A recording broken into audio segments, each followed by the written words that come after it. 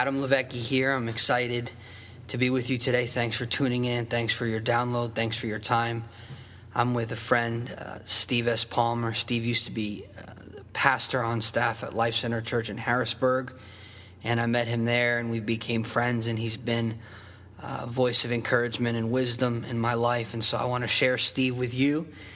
And Steve is just a gracious man who loves Jesus out of a pure heart, and he left a pretty rocking church Sure did. to be a missionary. So people who live sacrificially and do things that seem strange are always very intriguing to me.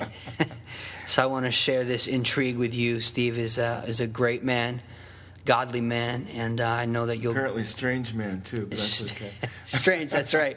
You're gonna get some stuff from Steve today, and I'm excited to be with you. So, Steve, kind of tell us your journey in that transition from being a pastor on a really rocking church. Things are going well, and then you made that transition. Well, I always joke that Life Centers, besides Disney World, Disneyland is the happiest place on earth.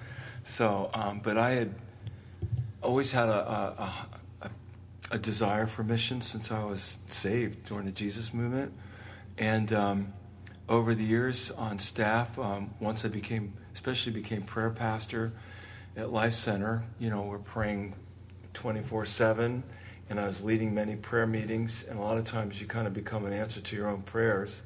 And then I guess because Life Center hosts so many amazing conferences, especially back then it was with Randy and the Global something conferences. Global Awakening, yeah. I said, if I have to hear Heidi Baker one more time and go up to that altar and cry one more time as Heidi's talking about missions, and then I don't do anything, I can't handle it anymore. So sure enough, she was preaching. I went up front. I'm crying my head off. And I said, that's it. No more. I'm just gonna go for it. And I was overwhelmed by the Spirit. And turns out the guy behind me I had no idea who was behind me, is a dear friend, a very great visionary, and he is now the leader of the president of our board.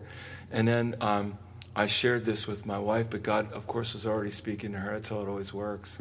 And so we decided to make the leap of faith. We had no idea where we were going. We had no idea what we were going to do. We just knew that we needed to do it. Wow. And so we took the leap, and Charles, a pastor of our church, a dear friend of mine, was probably the only person outside my wife who really understood, what God was doing with us. And he really encouraged me that we didn't need a 5-year plan or a 10-year plan. We just needed to know what Jesus was telling us. And so that's how we started. Wow. About 10 years ago. And So you mentioned your ministry. What is the name of your ministry? It's Connect the World. Cool. And the whole idea is that we connect people with God, people with people, and people with resources. One of our greatest desires was to try to go, not necessarily long-term, but try to go places where people were doing great things, but there was no help or they were unknown. Because there's a lot of missionaries that are well-known, and they deserve all the support they get, for sure. But then there's a lot of people doing things in the world that nobody even knows about. And so we wanted to, and I would get exposed to these people being on staff at Life Center. I would meet these amazing people and hear their stories, and I'm like, every time I'd hear it, I want to go do something, but I couldn't because I had a responsibility. Sure. So that's what we do, and so we not only go ourselves and do stuff, but we recruit people to go on to special locations, and we also raise money for other people's projects. Cool. And that's exciting. Where can we find out more about your ministry? Our website, connecttheworld.com. Cool. But it's connect-the-world.com. Got it. And by next week, there'll be something else on there besides one page. Cool. Visit Steve's website at connect-the-world.com. Connecttheworld.com. Cool. That's exciting. So this was really a leap of faith, similar to Abraham. We know we can't stay here, but we don't really know where we're going. That's pretty. I never thought of that, believe it or not. But Yeah. we didn't know where we were going. And Step one in faith, can't stay where we are. So that's cool. So you venture out in what seems to be sacrificial and exciting, And so now, where has that journey taken you? Well, What's your vision? What are you guys up to? We had dropped off. Our youngest daughter went to a mission school in Cyprus. We dropped her off, and we thought we'd stop and see some missionary friends of ours in Austria. We had no concept of what was going on in Europe. We were just thinking other countries. We dropped our daughter off. We went to Austria. We thought, well, we'll visit our friends, prayer walk a couple weeks, and see maybe if we'll be headquartered here, because that put us closer to Africa, closer to India, whatever. And when we were there was just this wonderful move of the Holy Spirit on the youth of this church. It was truly a move of God. It just got packed out with young people getting saved and healed, and a lot of kids came back to the Lord that were backslidden.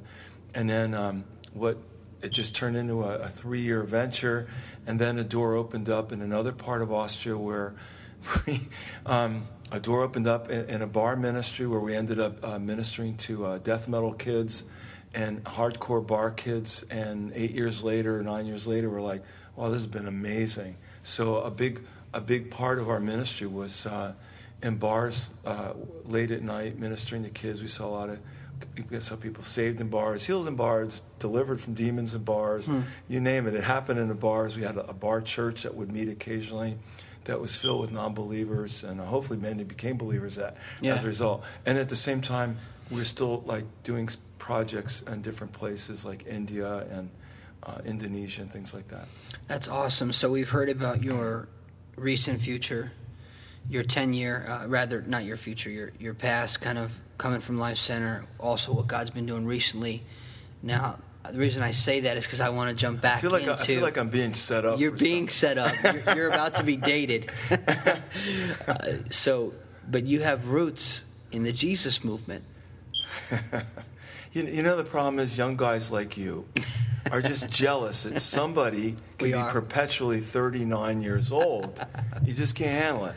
But yes, I'm 39 years old, but I did get saved in January of 1971 when the Jesus movement hit South Jersey. It was a phenomenal time where, without evangelistically speaking, but honestly speaking, we just saw thousands of people come to the Lord over a short period of time. And I was part of that, and I lived in it. I felt the atmosphere that no matter where you went, it was amazing, Adam. No matter where you went, you could almost say boo, and you'd be talking to someone about Christ, or someone would get saved, or someone would get healed. We used to hitchhike just to get picked up so we could witness to people.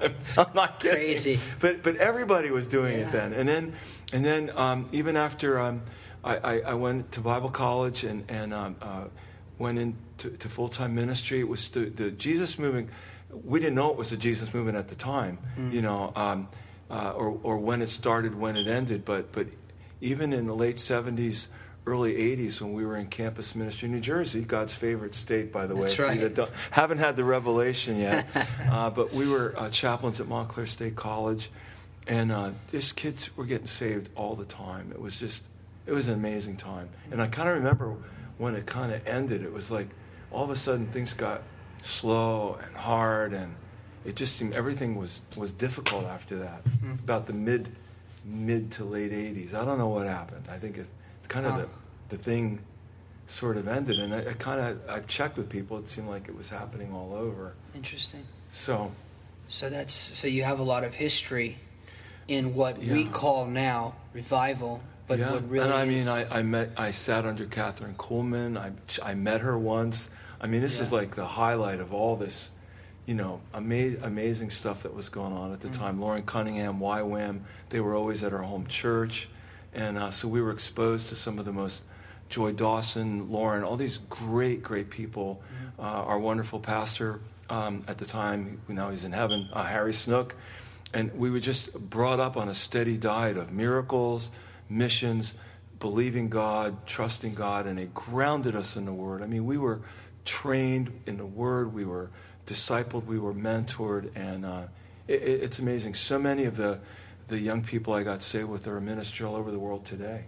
That's awesome. Yeah. So that's really fruit that remains. A lot of it, So what's interesting is that history doesn't really remember the critics. But history does remember the people that gave themselves to what God is doing. Yeah, And absolutely. there's longevity in that. So that's really encouraging. So from all of that, from, in a sense, the environment almost feeling electric, and you're pretty much just talking about Jesus and people immediately wanting him, and just like, what did you take away from that period of time that stood with you through the tests of time, through the trials of life, through the pressures of ministry, through the challenges of marriage, through the money issues that could come with ministry, through all of those things? What did you take away from that time in your life where you experienced what we would call an outpouring of the Holy Spirit, or some would call it revival? It's known as, historically, as the Jesus movement. Yeah. So that's a pretty positive thing. You're enjoying calling me part of history. I know it. That's okay. You're making history now. Hey, man. And then when I'm older, I'll be laughing at you, saying, "Hey, Adam, you're historical now." Yeah. I want you to be around when I'm old. I will be. Hey, you were in the earthquake in Haiti. Yeah, I'm still here. And you're still here. That's history. Actually, that is very historical, because Haiti was really very hard to reach up until then. People would get in, and they were hard, and it wasn't safe. It was hard to get people in and out, and after that happened, like, all heaven broke loose, as you know better than most people. Yeah. You've been there so much. Yeah. So that truly was, as far as missions perspective, that was a historical event. Sure. Also, too, one of the largest tragedies of our life. You're talking about 230,000 people dead in 30 seconds. Wow. So that's and that's kind of a conservative number. There's a good chance it could be more. Some people could say upward to 300,000, and you're talking about 30 seconds gone. That's amazing. So the nation was shaken, and so anyway. But forget about that. Let's talk about you. Let's talk about, what did you take away from this whole Jesus? Well, that's a loaded question, because when you brought up going through life and hardships and marriage and all, on a personal level, just how near and dear Jesus is and how faithful he is. I mean, he is so full of love and so real. So,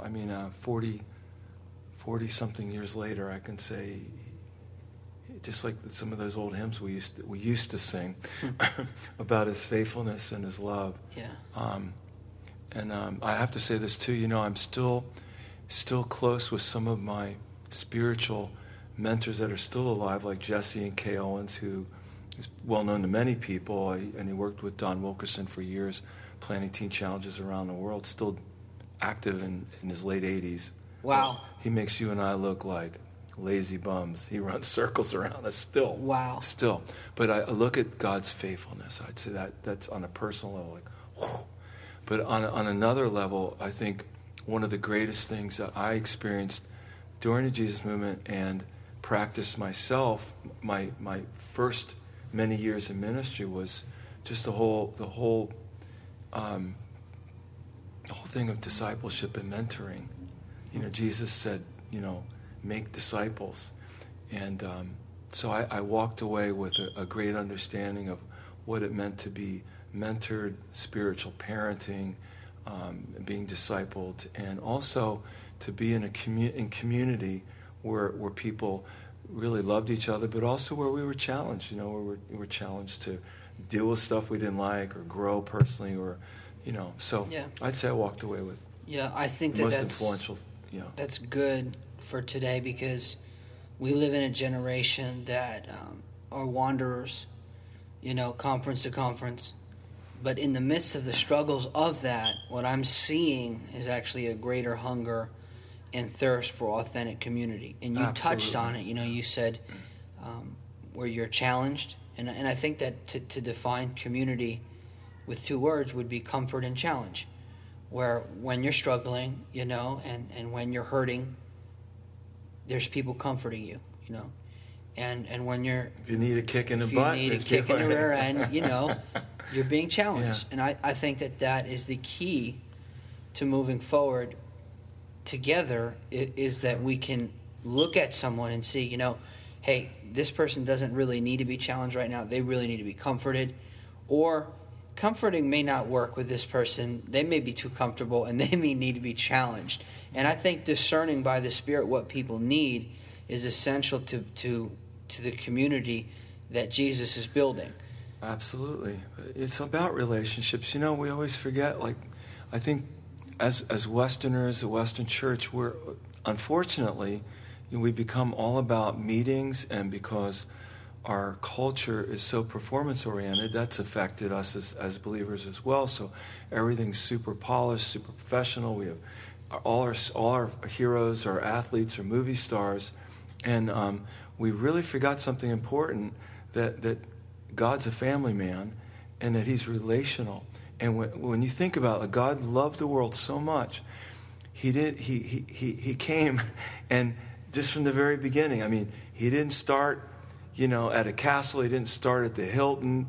He started, as a baby in the manger, which is just mind-boggling to think. But God's whole plan to save people was relational. Jesus spent 3.5 years. Yes, he had big meetings, obviously, but 3.5 years, he poured his life into 12 people, and then a number of other disciples as well. But it was all relational. So God's whole thing is like relationships, community, and it's imparted through relationships, it's transferred through relationships, and that's really God's plan. He said, "Go and make disciples."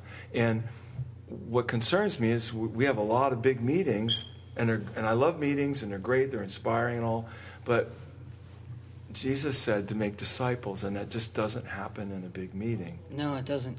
And I also don't think making disciples happens outside of the context of moving the gospel forward.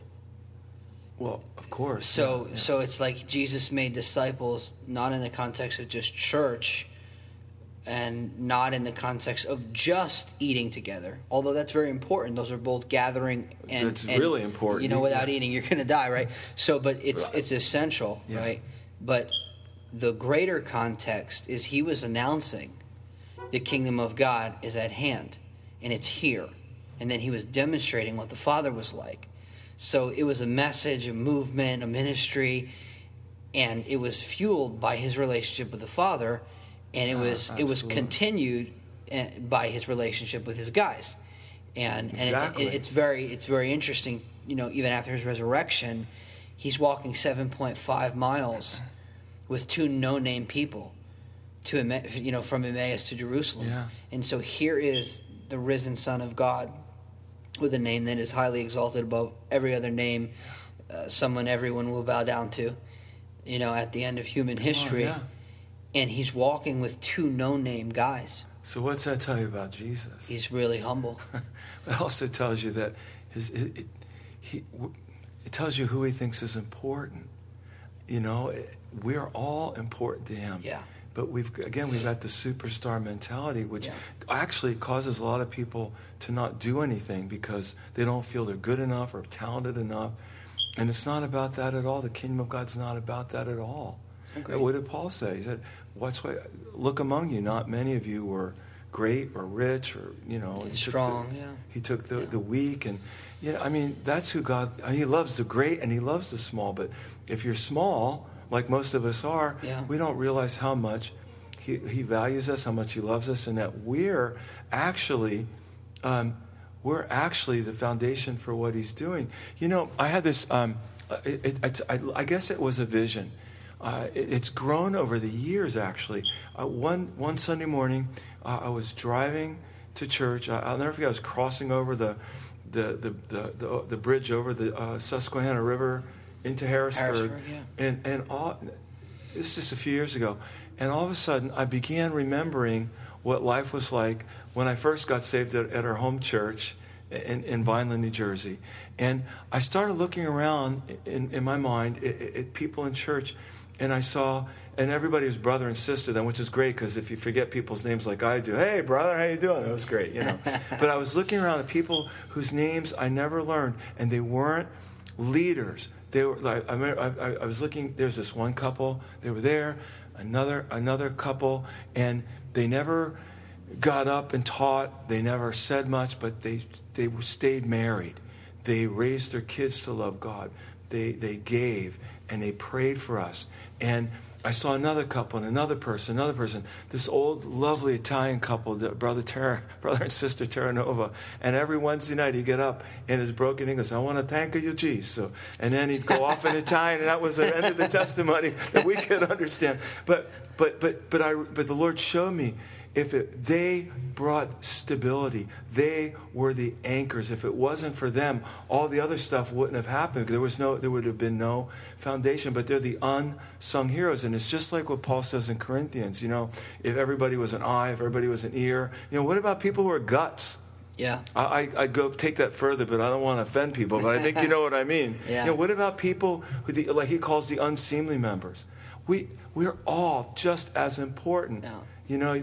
That handsome. There is a handsome face under all that hair. I know there is, or your wife wouldn't have married you. But without your guts, without your muscles, without your blood vessels, that handsome face wouldn't be doing us much good. Sure. But we lose sight of that. You know what I mean? Yeah, we need each other. I think desperately. When you're poor in spirit, you realize several things. First, you realize I really need God. I really need Jesus. I really need the Holy Spirit. Without Him, everything falls apart. Yeah.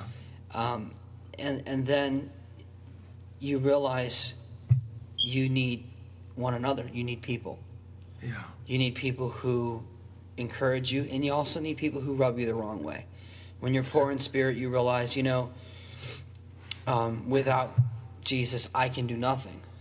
But then you also realize, through Him, I can do all things because He's strengthening me. So you realize this dependency, and first it feels really disempowering because you're aware of how weak you are. But then as you become more acquainted with Him, you become more confident in His strength.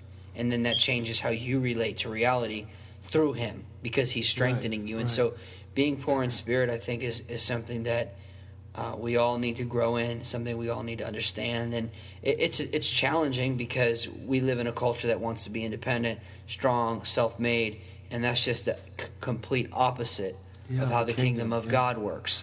So to learn what you just said, that has to be modeled to us. Yeah. When we walked in the church, we didn't know anything. Sure. We brought with us our old values, and we had to learn what the kingdom of God was about. Sure. Yeah. So, in terms of discipleship and all that, what is in your heart now, knowing what you've known, lived through what you've lived through, seeing people come and go in ministry, seeing time test people, just knowing the Word of God, knowing the person of Jesus. What's your take on discipleship now? What is God doing with that? I think it's more important than ever, or I should say it's just as important as ever, and it's one of the main things as Western church, and I speak for Europe as well as America, that we've gotten away from. We have truly become more about meetings, about events, and not about gut level. Okay, there they go. Okay, that was exciting, folks. Welcome to the hood. When you're in the hood and you're doing a podcast in a storefront church in the hood, you are going to hear sirens. So thanks for joining our reality. It's a boring day. That was the only one all day. I don't know what's going on here. See, your ministry's having a terrible effect here on crime. It's gone down. Not yet, but hopefully. But I thought we were just supposed to do bigger meetings with better screens and bigger lights, and thought that would be really how we measure success. That's how we measure success. And there's a place for that. I'm not saying that's bad. No. But it's like, have that, but don't lose the basics. It's it's like any great athlete, when they get a little off, they've got a good coach, you got to get back to the basics. If it's baseball or football or whatever, you have to get back to the basics. What are the basics? The basics are what? Discipleship, relationships. I do a lot of pastoral counseling. The greatest complaint I hear all the time, and I am not exaggerating when I say hundreds, is that people don't feel they fit in. People are lonely. People are longing to have relationships. Many churches, especially that are event-driven, have revolving back doors, because the old adage was people will come to church for many reasons, but they stay for only one. Yeah. And that's relationships. Period. Yeah. But again, God is relational. He's not a CEO of a company. He is our Father. Jesus took 12, rough around the edges guys and transformed them. And that's another thing, Adam, that really concerns me, because church, what happens in church is we get principles, we get concepts, and then we hammer these away, and they become platitudes, concepts. And what happens is somebody comes into a church, and we all want to fit in. And what I see happening a lot is people get conformed to the image of these are the club rules. This I have to look in this club. This is what you have to say. But what God wants is transformation. You know what I mean? Yeah. Transformation is different than us, looking like we're fitting in. Yeah. Transformation is not a better you. That's humanism. No, what? Right. Transformation is not a better you. It's a crucified you and a risen Jesus living through you. That's right. Which is different than... But instead of behavior modification is the word I was looking for. Yeah. What we look for, he's doing great. And we're basing that on behavior modification. So now he's got a suit and tie on, now he's tithing or whatever he's doing. But inside he's full of hurt or anger or whatever is driving him. And that's not being healed. It's not being healed because we've lost... I'm generally speaking, obviously, It's not the same place everywhere, but who has got their arm around him? Who's saying, hey, mate, you're not being yourself today. What's going on? Or do we know how to deal with anger issues? Do we know how to bring healing, not just physical healing, but we all need healing of our souls. And only Jesus can do that. Sure. We need deliverance. We need healing, and that's where discipleship comes in. It's like you said before. It's not sexy. Yeah. It's not flashy. You can't throw that in your newsletter. Hey, we're discipled. We've been discipling 5 people for the last 3 years, and hey, Joe's not angry anymore. Yeah. Well, that'll get you a lot of donations. But but isn't that what we long for? Is that we get free from the stuff that held us back, and we're transformed in the image of Christ through His healing power, and that happens through relationships. So it's not flashy. You can't. It's slow. It's slow. It's messy. People get mad. People walk away. It's tiring. Yeah. You pour into people who leave. It's heartbreaking. It's heartbreaking at times, and other times, and that's a good thing to realize that we don't work for a church or a logo or an emblem or a website. We work for the kingdom, and sometimes you sow into people, and other people reap that harvest in another vineyard. It's okay. But we're all it's working all for in the him. same. Yeah, it is. As I heard you and as you're speaking about discipleship, one of the things that I'm reminded of is that within every human being there's a deep desire for 2 things: security and significance. And so with that, what's fascinating is that the gospel and a true community of faith, a true community of Christ followers, really provides both the security and the significance that everyone is really longing for. So Jesus, he said to disciple the nations, but he also put the desire of the nations inside of us.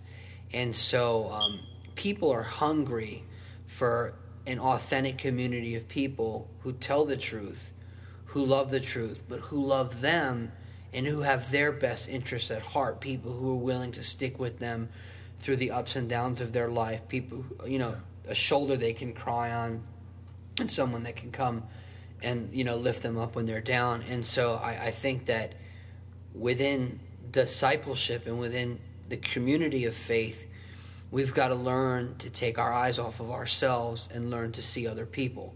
And I think that there's a story in the gospel that illustrates that. There was a woman, she had a spirit of infirmity for 38 years. She was bent over, and all she could see was herself. And so when you're sick, all you can see is yourself. But as you start to get healthy and your head is lifted, God says, the Psalm says that Jesus is a lifter of your head. When your head is lifted, you get your eyes off of your circumstances, off of your pain, off of your lack, off of whatever is going on, and then you get your eyes on Jesus and other people, and that's when things begin to change. And so but she had an encounter with Jesus. She did. And see, that's different than a lot of religion. She had an encounter, and that's what enabled her to be healed, stand up straight, or to follow her allegory.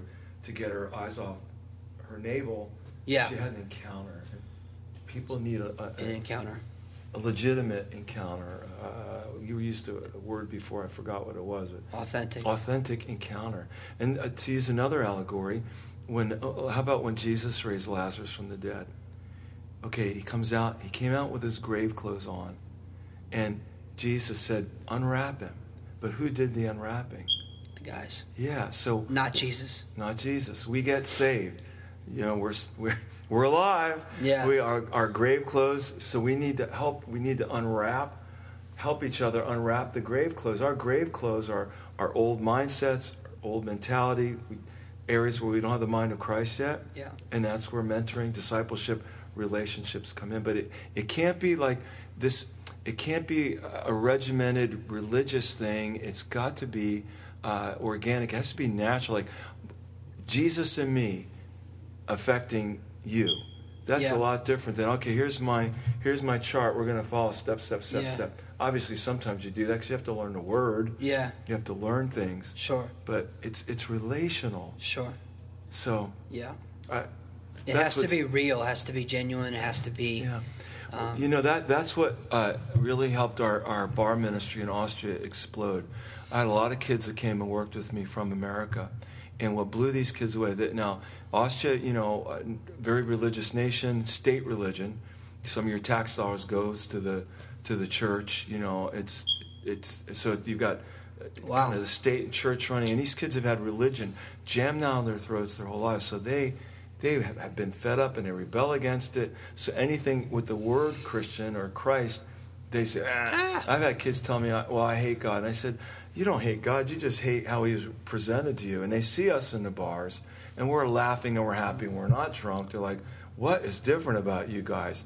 And they've never seen people like us before. And we develop relationships, and that's what everybody needs. And through our relationship, they see Jesus. I don't always have to preach at them. Yeah. My life is my message. Yeah. And they always are, because look, it's impossible, Adam, for you to walk into, and not just you, but anybody that loves the Lord.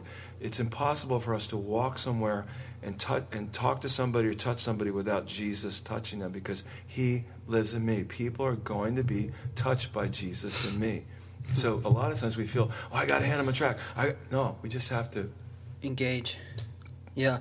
So be ourselves. With everything that you see and everything that's going on, what are you hopeful about? I am so hopeful and excited right now. The gospel is spreading. I was just with a hero of the faith last week, this amazing pastor from Iraq. His name's Ghassan, and he had to flee after 12 years of people trying to assassinate him and his wife. And he said, everybody says, well, the church is gone in Iraq. He goes, that's not true. They burned all the churches and killed thousands of Christians. He goes, they're coming to Christ every day. More and more people. They're having dreams about Jesus. They're hungry. And it's like the people are coming to Christ all over. People are hungry. They're tired of dead religion. I'm really encouraged by that. I think this is one of the greatest opportunities the church has ever had to share the gospel. My friends who still live in Europe, they're having this tremendous outreach to the refugees, and awesome. I'm sure there's ISIS agents in there, and I'm sure when they were all sent to Europe by Saudi Arabia or Syria and other countries. Well, Saudi Arabia didn't help, so they pushed everybody to Europe. Maybe the enemy had a plan to spread Islam and build mosques, but God had a bigger plan, and they are getting saved by the thousands right now. It's awesome.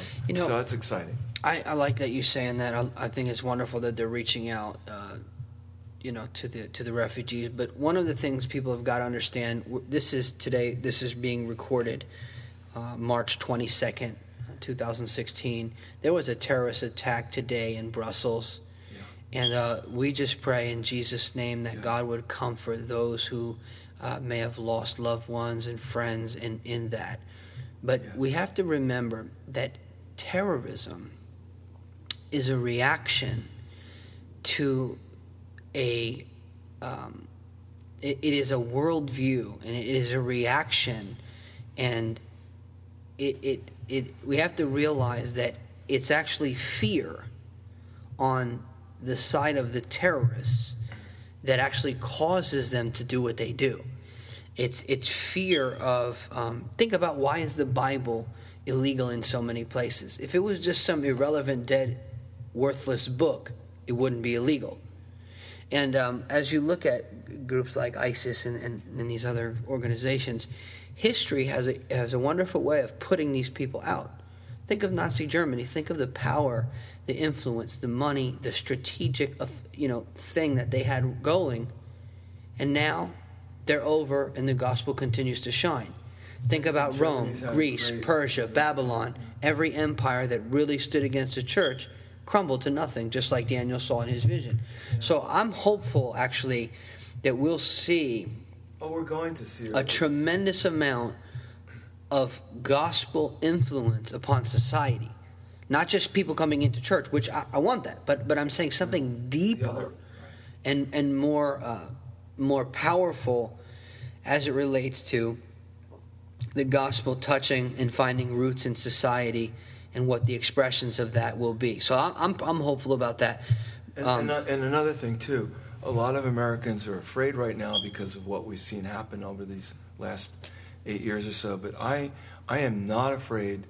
I'm encouraged. No matter what happens, A, God has us. And B, the harder things get, the more the kingdom's going to expand. So we have nothing to fear. Yeah. We really don't. I agree. I'm not saying it's going to be fun. Yeah. But the kingdom will expand, and he's got us covered. Yeah, the kingdom is here to stay. History shows us that. Yeah. So history is on our side. But anyway, let me just jump in, and then we'll wrap this up with, what are you concerned about? Like, as you look at the church and the nations, you just verbalized, in a clear way, what are you encouraged about? You're seeing the gospel thrive in the midst of persecution. You're seeing a true witness come to people who've only had religion.